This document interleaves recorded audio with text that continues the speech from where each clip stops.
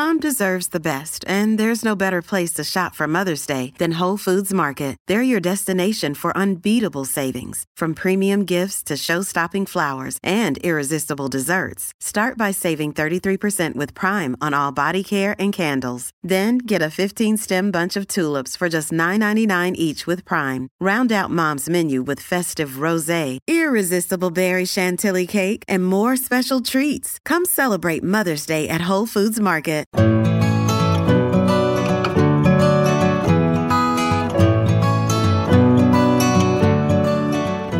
Welcome to the Flying Solo podcast, a show for those going it alone in business. I'm your host, Robert Gerrish.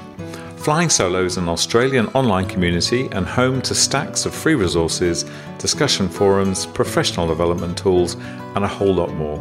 Find us at flyingsolo.com.au or join us on Facebook. Ken Bergen runs a business called Profitable Hospitality, a resource for those in the restaurant, cafe, hotel, and club sectors. His business provides the latest information and trends for busy hospitality professionals with a focus on making their business more profitable and popular. He broadcasts a weekly podcast, and it will be interesting to see how he goes at being a guest for a change. So welcome, Ken. Hey, Robert. Great to be here, and it is nice to be on the other side of the recording desk. Yep. Well, that's good. So look, our topic today that I'd love to talk with you about is so you want to open a shop or cafe. So that's the kind of the title. And I'm sure that, like me, you don't have to go to too many gatherings of small business owners or small business kind of startups before you bump into somebody who says, oh, I really want to open a cafe. I mean, you presumably probably get it everywhere you go. Someone who's itching to start a cafe or kind of just dying to open a shop, got a plan that's kind of filed away somewhere. And indeed, I'm one of those people. I have a little plan for my retirement shop. But what do you say when you bump into these people? And what's your first kind of response? Right. Well, I meet about 20 of these people every month, actually, because I run a workshop in Sydney called Starting a Cafe or Restaurant. Oh, and I think like all of us, no one wants to be told don't do this and don't do that, and that's a bad idea because we just close down with that information. Sure. So, my approach, when I've got a day with people is to just give them a whole lot of new facts and new information, and they'll make their own decisions. But where the thing that's a little bit different with cafes, restaurants, and I think with retail, small retail too, is we're actually dealing with a level of a sort of irrational emotion. See, people are actually in love with the idea. And think about a friend you might have who suddenly tells you that they just started seeing a new person. They're absolutely over the moon and they're going to move in with this person or get married or something. And you know something about this person. You think, that is such a bad thing. You're never going to talk them out of it, are you? No, never. This is not rational stuff. No. And hopefully later on, before it's too late, they'll discover that this person's got two heads or, has been in jail multiple times or something. But so, that's what one of the things that causes, I think, so many issues here is people have this, it's about caring for people and meeting lots of people and hospitality and something that, an expression of ourselves that is, a fine one, but it doesn't mean that it's turns into a fine and easy business, which is making an income for us. So can I ask you one thing that I guess, for most people, I mean, there will clearly be some that have really kind of gone through the industry and understand it. But for a lot of people, a lot of these people that you're bumping into, and certainly springs to mind some of the people that I've met, the closest they've been to hospitality is kind of standing on the other side of the counter. And that clearly is no position upon which to make a decision. So how do you start to get people into that space of just really inquiring, within as to whether they're actually the right people to do this? Well, one of the things that I do is really get people understanding how the numbers work, the profit calculations, and just the idea of I do a detailed explanation for people of how the idea of fixed costs and variable costs and how the break-even point is, which is how many sales dollars every week you got to make before you make your first dollar in profit. And this is, it's simple accounting, and we do it with diagrams. We don't do spreadsheets or anything like that. And the room gets very quiet when I do that because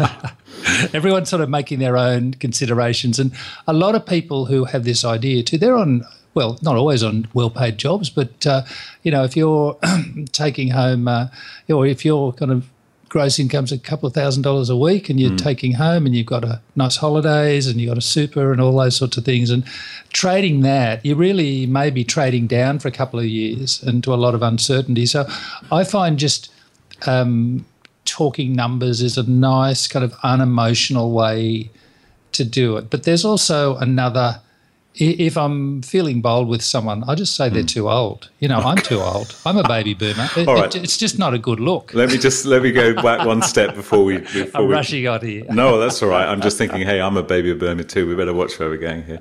But so kind of looking at the numbers, clearly a very good spot, place for you to start.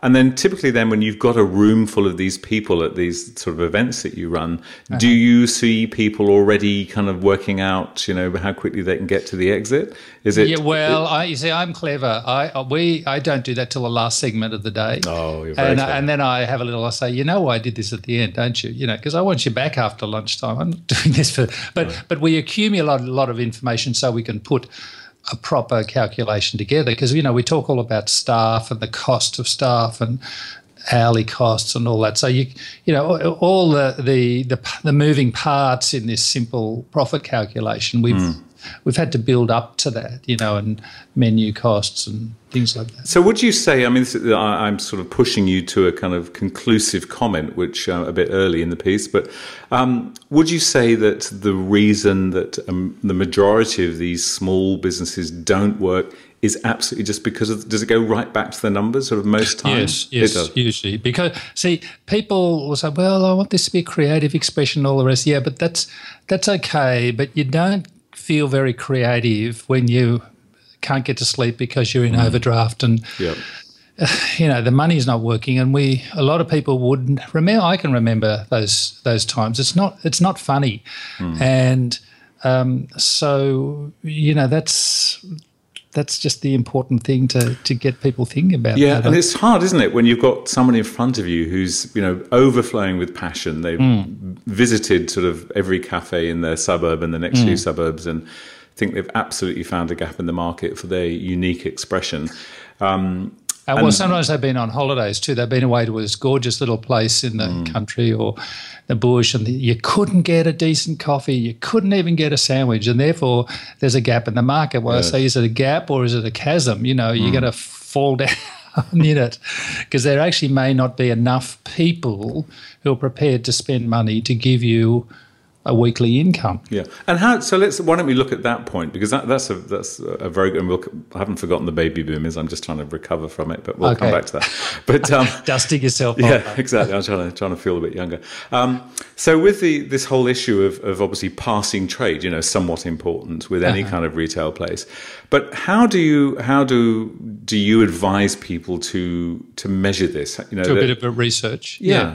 What's the most effective one good thing to start is the census data. The last census was 2011, I think, and hopefully there's another one in 2016 as planned, because that is fantastic information, postcode by postcode, of how many people live there, how many different ages, income levels, occupation. So, if it's an area where you're going to be in an area predominantly where people are living, that's a great start. Sure. Obviously, if it's a tourist area or like the CBD or something like that, it's a bit different, but they're kind of unique situations anyway. So that's a good way to start. Okay, and then is the good old-fashioned standing outside on a street for a number of hours and watching? Yes, definitely, and being kind of realistic about the competition. There's two other cafes now. You say their coffee's crap, but is it? Maybe they're doing a good market. People like McCafe cut a swathe through all the country cafes because their coffee was good enough for people who were travelling, and they had clean toilets, and the children could run around, and you could sort of calm down for 15 minutes. So, and their competitors, although they might have been small and unique and precious, just didn't cut it in comparison to that good enough market, which is what a lot of people want. Yeah, and it's so interesting, isn't it? Because so often, particularly with cafes, and I know I'll broaden it out in a moment, but So often you hear people saying, well, yeah, but mine's going to be different because the coffee is so good. It's hand roasted by, small Indian pygmies or some astonishing sort of reason that this coffee is so damn good. But as you say, that's often... Well, look, good coffee is actually the price of entry now. There's actually nothing... That's not enough to be special because the coffee companies have worked hard and brutally and in all the different ways to get pretty much all the suppliers, all the cafes who carry their beans doing a much better job. Now, the first coffee of the day for me has got to be good, and I get disappointed by weak, milky coffee. But a lot of places it is, just having amazing coffee is not enough. Entry level. Okay. Well, look, and I'll wager you make your own coffee first thing in the morning, don't you? Being an ex-barista. Don't you? You go out. No, okay. I'm a cup of tea until my first coffee. Well, sometimes it's at home, but sometimes it's... the other thing that's really kind of biting into that market too is Nespresso and machines like that. And, a lot of places... the boss goes and puts coffee machines in the tea room. Well, what a nice boss. He just doesn't want everyone traipsing off downstairs for an excursion, I bet everybody ducks for cover when they see Ken Bergen coming in. But even country areas, who've given up on their local cafe because it's, very deeply ordinary, they get online, Nespresso delivers, and, it's a cult.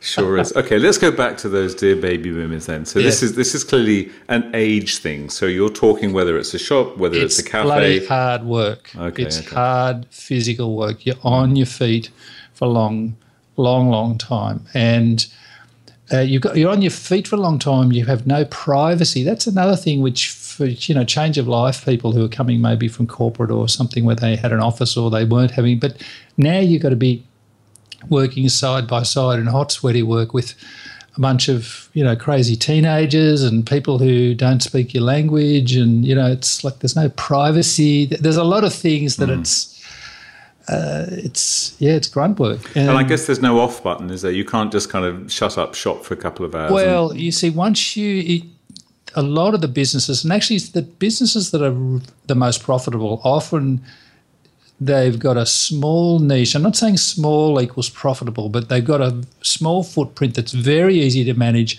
because they've got very low rent. But that means you've got to be there all the time. Yeah. You can have the afternoon off and have a swim, but you cross your fingers that everything went okay. But if you want to actually just have time, be more like the owner-manager, which is the dream of a lot of people I see, you've actually got to have a business big enough to support that real manager. My cafe in Glebe that I had years ago, we used to do, 3,000 customers a week sometimes. So I could afford a real manager and a real chef, but that was a bit of an exception, really. And the cost of setting up something like that, well, that grew to be that size. That wasn't sort of how it was to start with. And so most small cafes and shops, so a single operator or typically a husband and wife sort of set up. That's right. Yes. Yeah. And are you saying then that in a large number of cases that just doesn't kind of cut it as you move forwards, or it can? Well, if you want to, people get very ambitious with businesses. When everything's really working well, they think, I better do another one. Well, I did that. It was a silly thing to do because running two businesses is very different to running 1-2 times. A different set of management skills, a lot more delegation, more systems that are needed. And you can only be in one of them. Yeah. Okay, I'm going to move us on to a slightly different topic. So is it sort of true that it happens in the kind of cafe industry as it does in other businesses where a common mistake is that the fine barista gets promoted into being the manager of the place and then things start to drop off? Well, look, I'm not a big fan of the B word, barista. I know I'm not I won't win trying to eliminate it, but the people who make coffee, they've got to be fast and accurate and do it exactly the way I say, the exact number of grams. I've got it all set up so that they do it, very quickly, because that turnover, say, between 7 and 8:30 in the morning might be, a third or a half of our sales. So you've got to have barista skills But it's like bar people. As soon as you call people a bar, the bar worker or the barista, they don't want to come out and clear tables or do because they're celebrity help with baristas. the cleaning. Yeah, Right. so I know there's lots of people who have that, and there are certainly a lot of skills there. But look, a lot of them are actually physical skills. Really, they're teachable, learnable, and they're to do with dexterity and just following systems. But okay. I must remember that, or I do remember that one of my favourite cafes had a barista who was far more than just a barista. He was a guy who could sort of... he was a counsellor, was he? Yeah, no, but he could almost. But he could greet you with his eyes. He's that kind of person but that's multitasking. Absolutely. And you knew that you'd already been heard, even though you hadn't necessarily said anything. And it's so off. I mean, it must drive you nuts. How do you enjoy going to a cafe when you know so much about cafes? I mean, it must be horrible for you. No, well, I don't go to the horrible ones, but I think, like a lot of things, you can sort of see from outside whether it's going to be decent, just the way it's set up and the table's been cleaned, or is it all a bit of a mess or something like that. But that acknowledging people at the same time as you're doing something is the same as, there's some people can't take two orders at the same time. I mean, that's another skill, but that's teachable too. Yeah. It's teachable, and you got to drill people and how to do it and remind them when they forgot. And, we have very low standards for a lot of staff, I think. And I'm not just saying in this country, but it's just that sort of manual work. It's just get people into the rhythm and then look after them and have it fun. And if they stay for a couple of years, that's terrific. Sure. And so we've looked at, how to research. You've emphasised the importance of the census. We've talked about the extreme sort of energy levels that are needed in pretty well in running a lot of solo businesses, but particularly one, I guess, where you're on duty from the minute you open the door to the minute you close it. But aside from the sort of financial point of view, so making sure that they've crunched the numbers at the beginning, where else do you see typically these kind of businesses going wrong? What are some of the other classic mistakes a lot of make? times there's nothing special about them.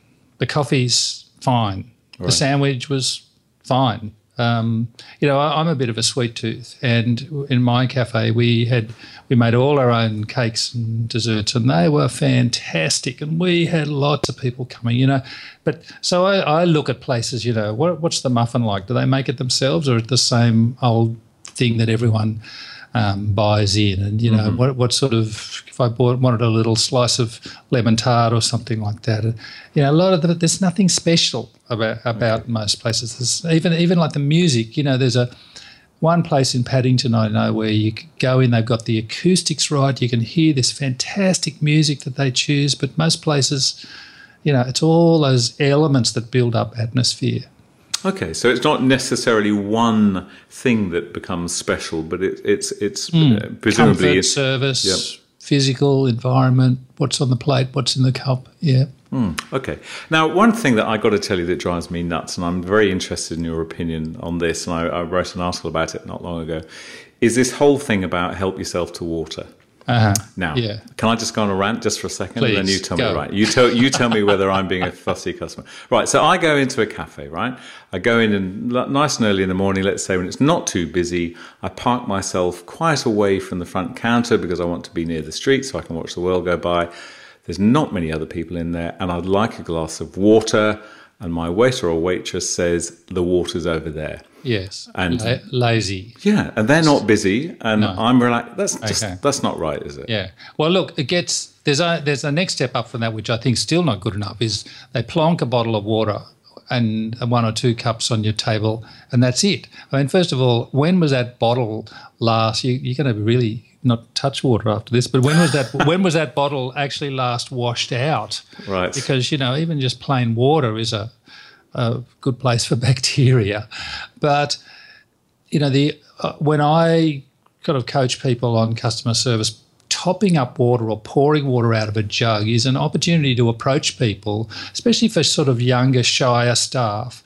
They can go, and that's the time, because then that is combined with the magic profit words, would you like another coffee? Yep. We always got your first order. But, you and everyone listening, when was the last time you were asked, would you like another coffee? Because I will usually have a second one. Yep. But oftentimes I don't. Yeah, look, I'm the same, and I'm often looking for an excuse to stay a bit longer. Yeah. And when someone comes and just tops the water up and just fusses around, so simple. And but this is choosing the right people. They are around. I will not accept this thing that we can't find them. No, you just got to improve your recruitment and make it a nice place to work. And yet so many, so I won't stick on this topic for too long, but, and yet it seems that so many cafes just stick with that. I mean, I can see the financial logic is like, we're not earning any money from that, so go and get it yourself. But it's such a negative from a customer service point of view, isn't it? Yeah, that's rubbish. It's the same though as people say, don't have the chairs too comfortable because they'll stay. Well, if they stay, sell them another coffee, or don't offer free Wi-Fi because they'll just stick around all day. No, they don't. No. They don't stick around. And look, if someone did stick around all day, ask them to order something else. And if they refuse, ask them to leave. It's just like we're talking 1 in 500 people who might abuse it. So we're making anyway. Absolutely. We're going hammer and tongs here, aren't we? No, I agree. So let me ask you something else about exit plans. So a number of people come into this business, particularly in our cities. We've got cafes and small shops opening everywhere. We've got this whole pop-up sort of phenomenon going on at the moment as well. What would you say is the sort of incidence of an exit plan? Do most of the people you come across have one? The exit plan is 3 words, in which you've got to think about before you start, and this is from my friend Peter, the cafe lawyer, that you must understand that 3 magic words is you must sell. Right. Sooner or later, you have to sell. You will want to sell. Better if you want to sell sooner. So if you except you must sell, you want to make sure your lease and the way you design the cafe, or every step of the way you're going to design something that someone else will come along and say, oh, I love that place. Wow, it looks so easy to organise or easy to run, and God, they're making good money and the rent's not too high, and how much you want, mate? And a lot of places, it's when complex. They're tired and cranky and not making any money, and it's complicated, and no one wants to buy it. No, of course. Look, too right, and we all recognise those cafes pretty quickly, don't we, when we walk into them. So you're basically saying designed to sell, kind of from the get-go. And designed to sell before you reach the peak as well, and that might mean within 2 or 3 years. And so. This idea of, my cafe, my new lifestyle, my new long-term, no, that's not, look, sometimes that works. People have something for 8, 10 or more years, but usually mostly the successful people have sold long before that. They're on to the next one. Sure. And are there a number of entrepreneurs that are literally just moving in? Yes. It's more a CBD city kind of thing there, where there's a very high demand, and it's Monday to Friday. So you see, that's the other thing about successful saleable places, and places that sell for a high multiple of their profit, or a higher multiple, is because they're simple to run. Monday to Friday, daytime, you can have a life and a business, not give up your weekends, give up your nights. Yeah. Lovely. Okay. Now, let's just go back to that pop-up phenomenon if we can. So, this is happening not just in Australia, happening all over the world as a means to try and invigorate some of our sort of dying retail strips. And, finally, it seems like some of the landlords are kind of getting the idea that, rather than sitting empty, I might as well have a bit of activity in there. What's your thought of that? Is that a good testing ground for somebody? Well, I'm not seeing too much of it happening in food, really. Okay. I see it in fashion and retail, like an area like Paddington in Sydney, which has been a fashion strip, which has got an alarming number of empty shops. Australia is just over-retailed. There's just too many shops. Full stop. We will never, ever need the number. Yep. Now, for a food business to go in, there's a lot of – it can go into a previous food business because you need grease traps and waste disposal and tiles and gas and water and a whole lot of things. It's not just like the fashion retailers can go in. But also You hear about it occasionally where the business has collapsed and then 6 months later someone pops up in there for a while.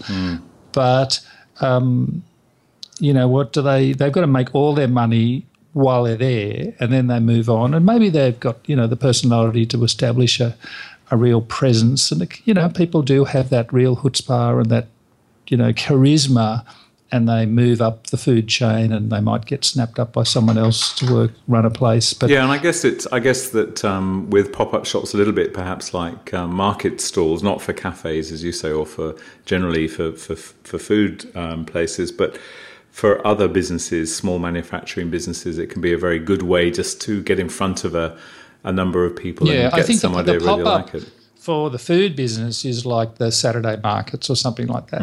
And this can be, for people who want to test their concept, this can be a great way to see actually if the market is interested. Because, I think of some people that I've, met over in the course over the years, a guy, the German sausage guy, and he was convinced what Australians would love was this, that and the other. Anyway, he did the market thing and found what everyone wanted was completely opposite to what he thought, but he was flexible. It was fine.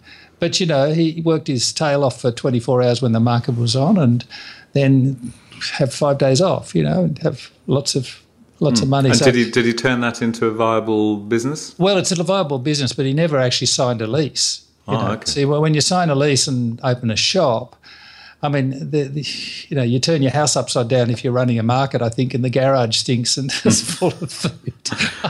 And if it rains, well, that's not too much fun. No. But, I get very, a good lease is 12 to 15 years. I'm very worried about people signing that sort of lease. A lease that long is a business that's very saleable. Yep. But it's got to be very well thought through and viable before you sign. Most people, the lease they've signed is 6 or 12 months on a flat. Yeah. And if you find the neighbours are noisy, well, you'll be out of there soon enough. But, and tell me, with through the work that you do, through your podcast that you broadcast, it's beholden on you to kind of clearly to stay at the front of your game and to know what's going on and to look at innovations. What sort of things do you observe, or do you think are kind of around the corner for us? Do you see anything? Yeah, well, I love the podcasting. I know you said you love the podcasting. It's just a great opportunity to get in front of, or get in the ear and the brain of all sorts of people who are thinking. Trend watching. Well, I'm thinking more, I guess, look, let me ask you a couple of things. Firstly, what I think we both see, as you know, I was put onto you when I was talking to our mutual friend Paul Wallbank, who's something of a guru on the whole sort of innovation and tech side of things. And we were sitting there talking about new apps that are being brought out all the time by big institutions and small individual companies that really are changing the way you do things, changing the way a lot of cafes do things.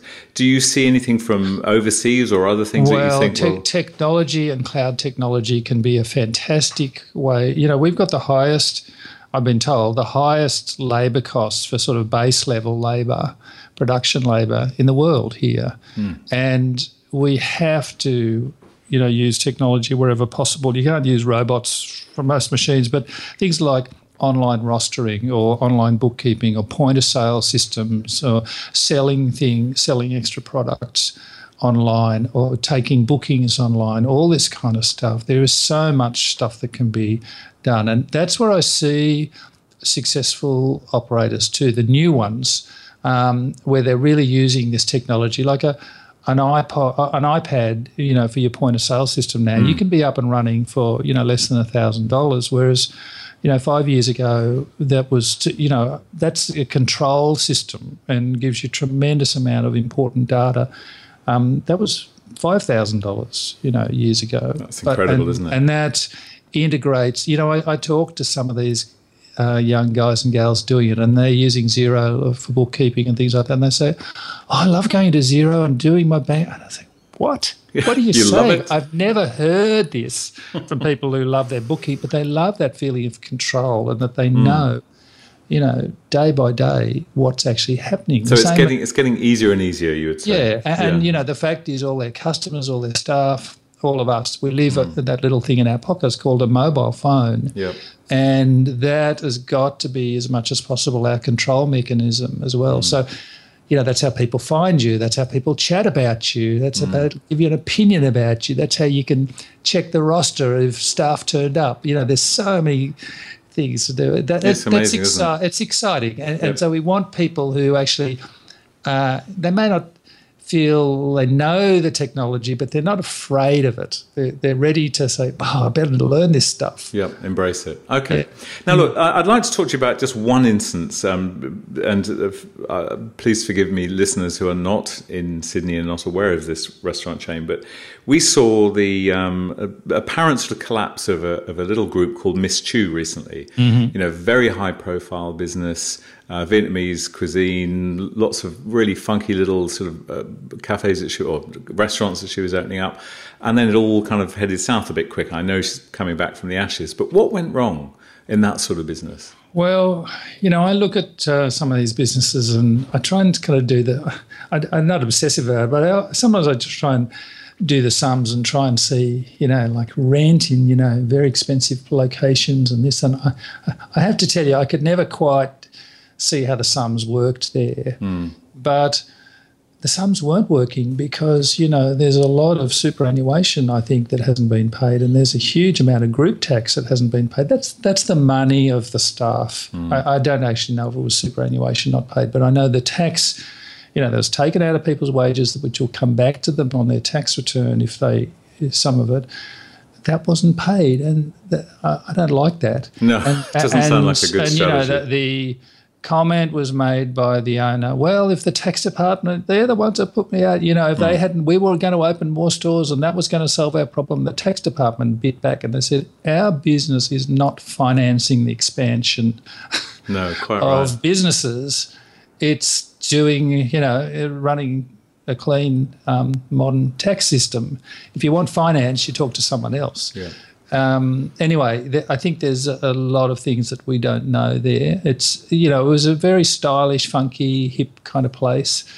I just get... it sounds like it was the dollars, clearly, and that's what came out on some of the reports. The cash flow and I think the fixed expenses, which is stuff we talked about before. So, look, what I'm getting from this is that anybody listening who's thinking of opening a cafe or a small shop or a small restaurant is get yourself close to somebody who really understands the dollars. Do the number. Yeah, do the numbers.